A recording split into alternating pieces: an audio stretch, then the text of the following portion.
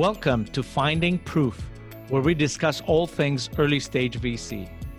We're your hosts, Thanasis and Jenny of the Proof Fund, and our goal is to get to know the best seed and early stage VCs out there.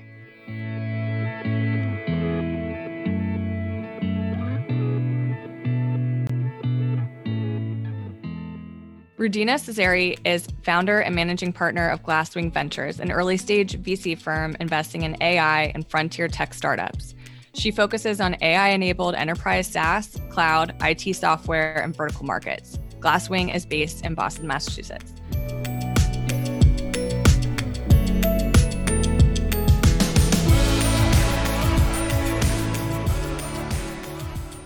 Rudina, thank you so much for joining us today. We're really excited to have you on the show, and we're really looking forward to learning more about your perspective as an investor and about your fund, Glasswing Ventures.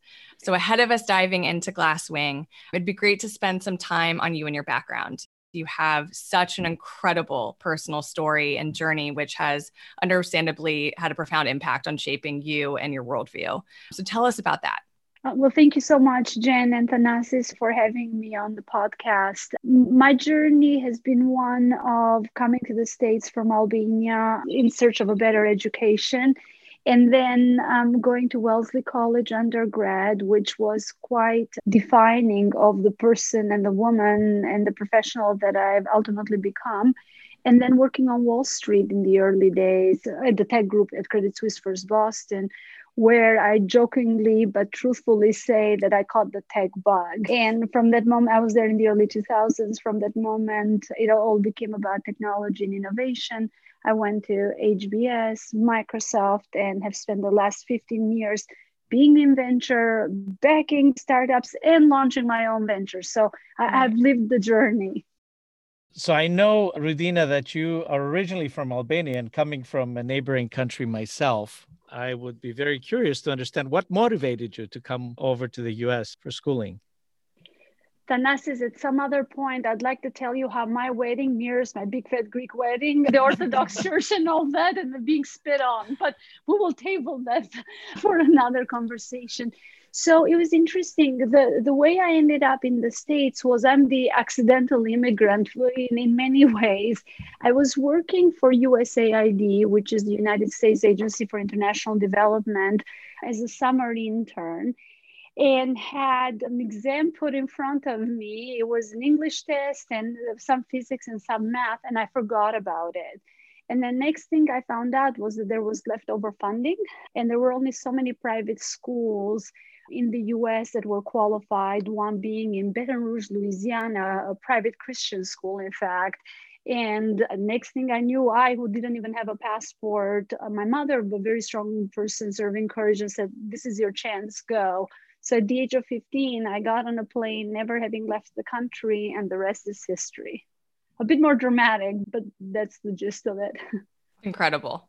We talked prior to our conversation now about your experience at Wellesley. And I went to an all-girls school for high school, and that had such a profound impact on me and me finding my voice and instilling this kind of internal belief in myself. And I'd love to hear from you about how Wellesley really shaped you as well. It's interesting, the sheer richness of an academic experience I had at Wellesley, where the assumption was the sky's the limit. I think, especially for women and young girls in general, we grow in cultures where there are boundaries to everything we do. To go and be in an environment where you're intellectually exploring different journeys, different fields, and you're here to make a difference, I think instilled something that perhaps was already there, but certainly drew it out of me, which is, hey, the sky's the limit. And as long as I have the opportunity, I will make the most out of it. And it's interesting because it's a characteristic that I see of a lot of graduates from liberal arts, and especially women liberal arts or girls' schools in particular. And I miss no opportunity to pass it on to my daughter. To give you an example, while I was at Wellesley, I wanted to travel to India and explore peace and justice with Mahatma Gandhi's great-grandson. They found the Wow. funding, and on the plane I went. I wanted to study enough credits at the time to graduate in international relations and economics double major, but I really wanted to do a minor in Latin and Greek literature in translation. Right. Did all that. So it was very much about having a platform that enables and empowers. Absolutely. And having multiple family members who went to Wellesley, I know that they would all echo the same sentiment. So that's incredible. I was curious, Rudina, how you got into venture, because each of us have a different path and sometimes it's serendipitous. Obviously, you're interested in tech, but just how did you make the switch and why? Absolutely. My journey to venture is also the same starting point as my journey to Glasswing, in that I had just made the transition from investment banking to business school. I was at HBS, and I met a relatively recent graduate by the name of Rick Grinnell, who had been an engineer by background, had done a number of startups, had gone on to HBS, and then was doing venture capital. He came to speak on campus, and I was chairing Cyberposium, which was, and I think is still, the largest sort of tech conference organized by any university in North America. And Rick was speaking, so we became good buddies. And I ended up, I remember in the spring semester doing this is the early 2000s, doing a thesis and a landscaping, I think, analysis on the mobile infrastructure, because mobile was going to emerge. And from that perspective, got to know Rick, was very interested in venture, sounded like so much fun.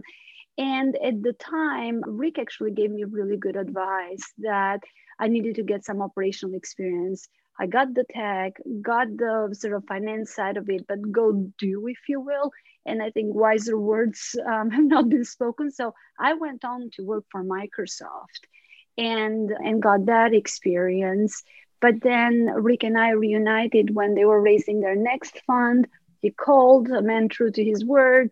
I hopped over all the way from Seattle to Boston, and 15 years later, here we are. And what would your advice be to people who are looking to break into venture? One, there isn't a path, one set path. You can enter venture at many points in time in your career and through various paths. I think a balance of having operational experience in technology or life sciences or others, and depending on one's area of interest, is quite important. I think you will garner a lot more respect from the founders, knowing that you've been there and done that. You will also be more value add to them. I think having finance or strategy backgrounds are definite pluses and help make a complete package. But I will say, number one thing is having been in a founder's shoes, the ability to evaluate opportunities and be value add once you've made the investment, quite relevant and more impactful. Absolutely. Tell us now a little about Glasswing, the genesis of the fund, the idea behind the strategy, and what you all look to accomplish. Absolutely. Glasswing is a relatively new entity. Will be turning 5 in the next few months. And I'd mentioned in the earlier question when you'd asked me about how I got into venture, that Rick was the reason I got into venture. He was also, he's my co-founder at Glasswing Ventures. So we were in a prior firm together where we worked for a decade as part of a team focusing on enterprise and security and platforms, where we were looking for some facet of frontier tech, advanced analytics, some form of disruption that ultimately evolved into, at least for the current wave, into AI, as a core differentiator, in addition to having the right team and the right execution and the market opportunity. So we were doing that as part of an early stage but generalist platform. And as we were approaching the 2015-2016 timeframe, we fundamentally believed that, and continue to believe, that AI was going to be all disruptive. It was going to be a technology that cuts all across the tech stack, and that it was going to be transformative in nature. narrow AI or applied AI in the early innings, if you will, and then more advanced forms, perhaps asymptotically getting near general AI, if ever. So with that view, we thought that the market opportunity was gigantic, even though the strategy is focused on purpose. And so we did a very friendly spin out from our old firm and launched Glasswing with the idea of being a transformative firm backing transformative companies. And what was it like building Glasswing from the ground up? A lot of people can understand and conceptualize the tangible components of what it takes to create and run a business, but I would love to hear your thoughts about the intangible components like culture and a set of values that you had to think through and create in order to build the team that you have, which sounds incredibly close-knit, and also attract the founders that you're backing today. So I'd love to hear about that from you.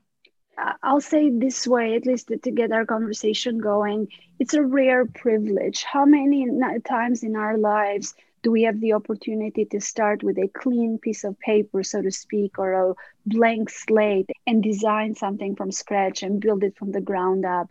It is and it has been an exhilarating experience. I don't think I've ever worked harder.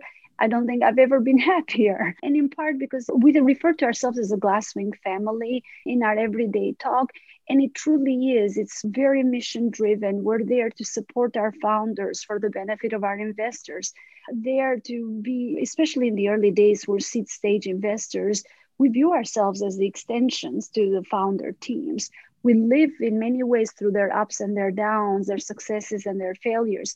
And we're more than just along for the journey. We're an active part of the journey, whether we're trying to get them customers, whether we're trying to support them and get them basic stuff like better rates with vendors, etc.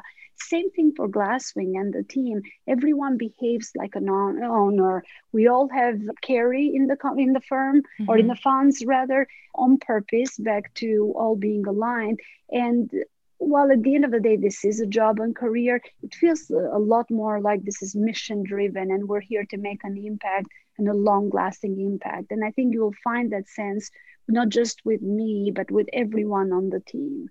And what is your perspective on artificial intelligence, AI? It's clearly accelerating our entry into the fourth industrial revolution, and it's having such a profound change on many industries, and we're just at the beginning. So what is your view of what is going on in that space?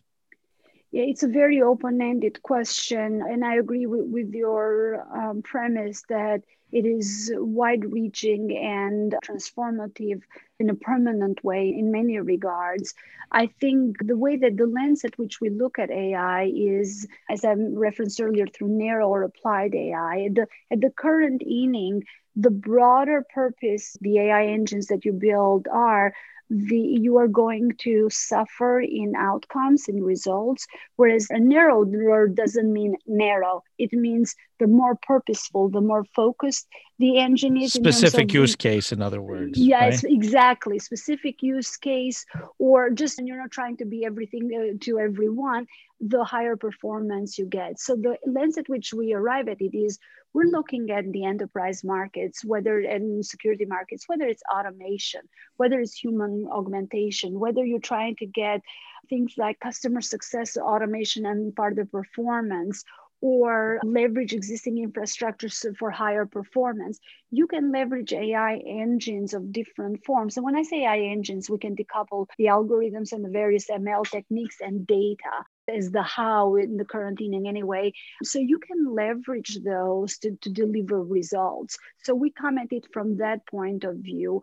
We are less focused on backing cool transformative techniques in search of a use case. I think those are harder businesses to build. Is there a specific example that you can walk us through in your portfolio that maybe makes that case? Absolutely. Yeah, I'll be delighted to. We are thesis-driven investors.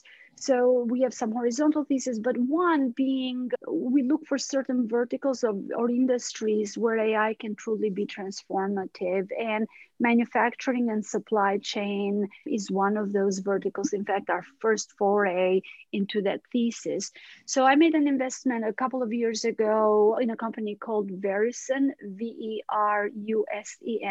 And what Verusen does is it takes hold of all the inventory data, non-production parts inventory data, and cleanses and harmonizes it such that at any point in time, a manufacturer knows in reality that their physical inventory stock matches what their system of record is showing, because it's very common in manufacturing that you think you have a part, but in fact you don't. Then you have to either bring the line to a stop, which is millions of dollars, per day in costs, or you have to emergency order it and pay premiums of all sorts. And these can add up to billions per year in an aggregate level. So one, Verusen's platform does all the cleansing and harmonizing. But what's really interesting, they also leverage our AI engine for the prescriptive part of what the platform delivers. I have concrete examples where just the first few months of customers having Verusen on board, they have saved tens of millions of dollars in hard dollars approved by procurement. That's a perfect use case where there is a problem in the industry and the AI engine can help in a very impactful way alleviate that problem. You guys just announced a recent funding with Freeze. Yes, we did. Can you speak on that a little bit? Absolutely. These are former founders from Inside Squared, HubSpot. One of the co-founders was actually an intern at Glasswing for quite some time. We love the team, and they're tackling a very big problem, which is the demo portion of any software, tool or platform. Typically with demos, you either require to ensure that the demo goes correctly. I mean, the joke is it's not a demo unless it crashes, right? Or, somehow you've got to find a way. Maybe you have two different environments, one for the demo environment, one for the live code. Very, very hard to manage. Overlay to that, the increasing trend of product-led sales. Customers want to try before they buy. They want to tinker with the product on their own, whether it's from a sales or marketing perspective. The idea of creating a market around automating demos such that they're automatically in a matter of seconds standing up the equivalent of an application that's a customized demo for a particular customer, full experience vis-a-vis sort of what the demo would be in the live code, but it's not live. So you guarantee the experience, it's not going to crash. You even guarantee that the salesperson will follow the steps, the honed-in steps on how they should be marketing and selling the product. Very, very excited for those guys. Yeah, definitely. And so you had mentioned a little bit earlier how much value you and your team add to the founders within the Glasswing Ventures portfolio. So I'd love to spend some time on the robust platform that you and your team have built, which includes an advisory network and a trust network and much more. But I'll let you speak on that. Absolutely. So building back on the conversation we were having about you have a clean slate, how would you like to do things in venture? One of the facets is about the depth of engagement. You don't want to show up just for a board meeting or do a call here and there and you're a value add VC, quote unquote. So what we did from the very beginning, we said, what are the areas that our founders and entrepreneurs need help with? And the first two things are customers and talent. Head of sales, head of product, head of marketing. So we said, okay, we're going to deliver what we call an end-to-end systematized platform.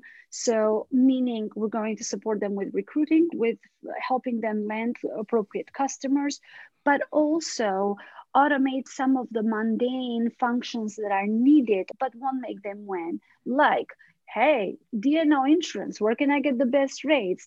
What's the healthcare? What's the best plan for me? Do you have a good SaaS dashboard that's live, that has the latest and greatest, and so on and so forth? None of this will make them win. But boy, if we can reduce the friction, won't we free them up?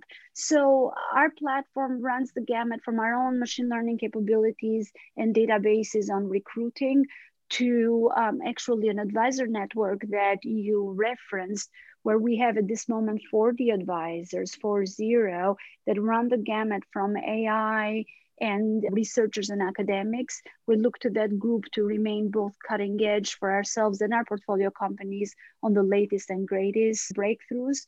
We have C-level executives in Fortune 100s. They all source for us as well, but really during due diligence, they help us come to a view. Oftentimes they become customers, which is a very nice added bonus. And then also a group of entrepreneurs, the grand majority of whom we have backed in the past. So those folks serve as advisors. Then in addition to that, we have trust networks, founders talking to each other, heads of revenue talking to each other, heads of marketing connecting with each other. It's lonely at the top, and you don't always want your VC or your director, big brother watching, and we're fully cognizant of that. So instead, we facilitate the forums. If they want an external speaker, if they need some market data, we're there to enable, but we pull back, and our founders and various execs rotate on responsibility. And it's a group that has taken a life of its own. In fact, of all the facets of our platform, it's the one that has surprised me the most in terms of how much it has caught on fire. Yeah, no, I can believe that. And then there's another piece of that too, which is Ignite, right? Yeah. Can you speak on that a little bit? Absolutely. As East Coast investors, I found our market to come and go and come again. Venture was started in Boston. And then if you look back, maybe 5-10 years ago, the market nearly died, in part because we were backing gray-haired professors, is what I like to say, and the West Coast was backing students. And I think we need to back both. What Ignite is, it's a program where we have students throughout the universities that we're doing two things. One, they are sourcing for us lots and lots of startups coming out of academia. While we think we have amazing talent, that's not unique to us. There are other firms that do that as well. Mm-hmm. What I think is unique is what we give back to these students. We actually train them. So we offer classes. I think the current cluster is 26 students, and Cleda Martiro on our team oversees that effort from a content perspective. We're actually training them. So they're studying term sheets, they're studying a facet of our business, and then they're going to investment committee meetings and writing, recommendations, and we have real dollars that we back. So it's truly a two-way street in that regard. When you look at AI and its potential kind of for the future, what do you think is the constraint to its adoption today? And then what is likely to be the accelerant to make widespread use? So I think on the constraint side, I think it's twofold. Infrastructure probably remains a constraint as much as we have made huge strides with the adoption of the cloud. I think that will continue to be alleviated because of what we're seeing in the early days around compute at the edge. But I do think that infrastructure still plays a role. I also think data, with all its limitations, not just in quantity. I think over time, especially you made a reference to industrial revolution sort of 4.0, as we continue to have more sensors, there will be continued connectivity. We have a term internally that we use, pervasive connectivity. More data will emerge even when we're in still states. So I think the quantity, while it's a barrier now, it will become less so over time. But I think the quality, the veracity, the biases in the data are things that we need to take very seriously. So I wouldn't be surprised as we see more and more data that some of the adoption would both be accelerated with the increase of it, but also potentially become a bit more regulated, whether it's through ethics agreements, standards, or regulatory bodies becoming involved, particularly around the biases. And we take it very seriously. Yeah, in terms of looking at AI and its implications for society in general, we're obviously all optimists and we think that better technology will make things better. But a lot of people are worried about people losing their jobs or huge disruptions, and people are going to have to be retrained. How do you think about that? Is that something that policymakers need to worry about? I believe so, yes, because I think net data and studies show en masse that net AI will create more jobs, not fewer jobs. And in fact, they will be more creative roles because the mundane gets automated. You hear mundane, you hear structured data, you hear automation, right? The mundane will become automated, making room for more creativity, more empowerment. So the final outcome is a positive one, more employment, higher satisfaction roles. What happens along the journey is actually disconcerting, because I do think we will see a displacement of workers. Will the role of a medical doctor go away? No. But do we really realistically expect the medical doctor of 10 to 20 years from now to have the same profile as they do today? I don't know. Do you really need someone to start looking at your x-ray if the machine can look at it with 99.999% reliability, or whatever that right level of confidence is? Maybe they will become a hybrid of medical doctors and statisticians. Maybe having a doctor who's 67 years old because he or she has seen it all is not as necessary. It's a different profile. So from that perspective, in the interim, we run the risk of having a big portion of our society actually be displaced and need to be retrained. And we've seen that in the past with lower paying and lower wage roles. We will see that occur unless there's some intervention or some training going on with the highly trained, highly educated, white-collar workers. And that's something to take very seriously. And I don't think there is much thought that has gone into it, at least in the form of active policymaking. And I just wonder whether our secondary education system is even thinking about those implications or moving in that direction, because post-secondary education is a different thing. But the person that doesn't go to college anymore has to be trained to take on some of these technical jobs. But are we there? A lot of other countries are making bigger investments, right? Compare the US with China.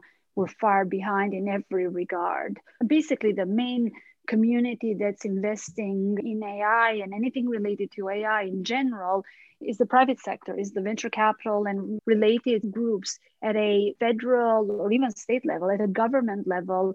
We're far behind, whereas other countries have viewed this opportunity as a chance to cross the chasm into a whole new era of leadership around technology and development.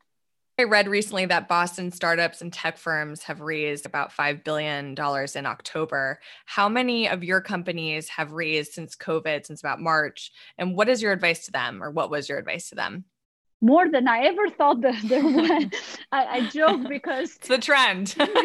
Speaking to someone earlier today, one of my founders, and I was saying I have an embarrassment of riches. I have 3 portfolio companies right now as we speak in the middle of financings. 2 out of 3 were preemptive financing. I would have loved if they sequenced themselves, but if I have to be busy, this is what I want to be busy with. Yeah. I think but to answer your question more directly, I think we saw a pause in Q2 as everyone was getting their bearings around what COVID meant. What did it mean for the existing portfolio, allocations, etc.? And if what I'm seeing around our portfolio and in the East Coast market is an indication, we have picked right back up. And if anything, we probably have closed that gap of whatever opportunities were not taken during Q2. We're just about fully caught up. So from that perspective, I think we're moving on. We've adjusted. We've also made new investments. Reprise, in fact, that we talked about earlier, was a new investment. And we have found our pace as a firm to where we do probably 80% of everything over Zoom. The 3 of us are doing now. And the balance, we do have that walking coffee, welcome to Rudina's deck at her house type meeting. Well, that sounds nice. And about how many investments do you make a year? It varies because we have a pre-seed program, which is $100,000 to $250,000 checks. We see more volume as a result of those, but our core investments are a typical check is $2 million in the initial investments with reserves. So I would say on average is 2 to 3 of those a year. We've had years when we've done more, and we've had years when we've done fewer. And then you overlay the pre-seeds, and it's probably somewhere 5 to 7 investments a year. Rudina, what is your perspective on Boston? Historically, one of the top tech centers in the US, maybe fallen a little bit behind with the advent of New York, but what is your perspective on all of that? It's interesting. If we had this conversation 5 years ago, I would have said, listen, let me convince you, is the market in the making? It's come back. If anything, we have a very developed entrepreneurial ecosystem, especially on enterprise and the B2B markets. And we just need to have more capital available to back it. Today, I think it's almost a moot point, whether I'm talking to founders, other VCs, funders of VCs, so LPs and the likes. I think there is a widely acknowledged sense that the Boston market has come back and has come back in full force. There's been a whole crop of new VCs that have popped up because of that imbalance between quality founders and opportunities to invest more and VC emergence. And we're seeing the outcomes. Recent data has shown that on a return basis, the East Coast and West Coast, from multiple perspectives, are equal, even though we have a lot fewer capital and dollar concentrations here. And Boston, New York, even the DC, Maryland area, I think of it as one continuum. We've made investments in Atlanta. That's an emerging market. Canada is a very interesting opportunity as a region, particularly around AI. So I think of it more broadly as well. But we have quite a few investments in Boston, and we're seeing no lack of ambition and no lack of talent. So I'm quite bullish. Great. At this point, we're going to flip to our standard questions in an attempt to get to know you better. So question one is, if you could have a magic wand and change or improve something in the VC industry, what would it be and why? I would probably make it a more transparent industry. I would love for founders to know and not have to guess as to what we are thinking.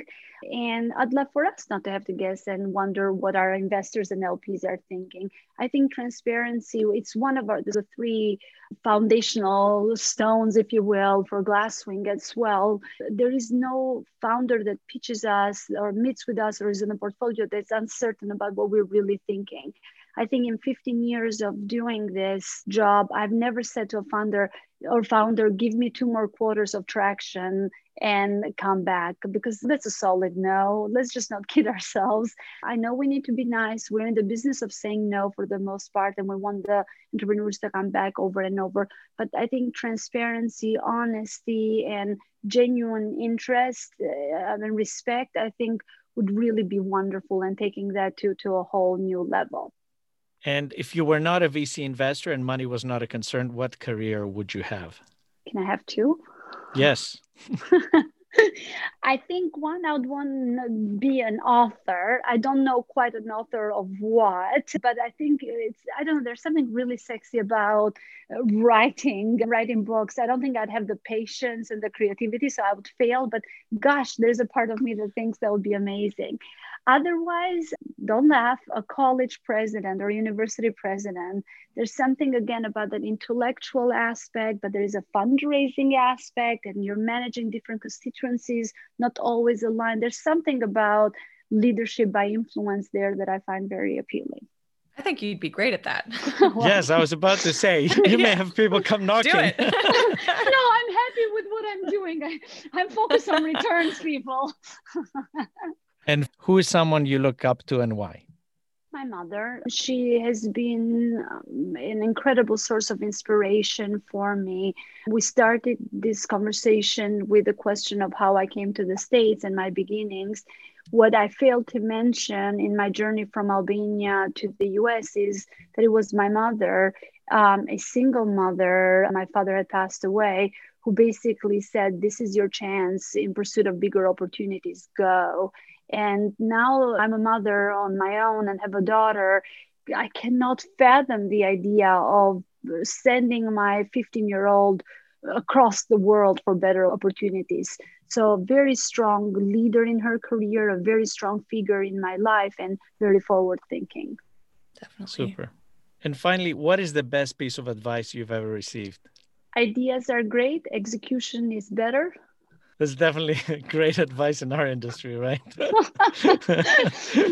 For myself and for others. I have 100 good ideas a day myself. Can't get them done. It's about execution. Absolutely.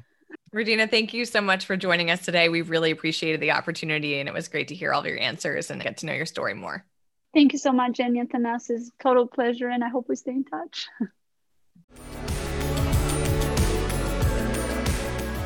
And follow us on Twitter @ProofVC or on our website at proof.vc.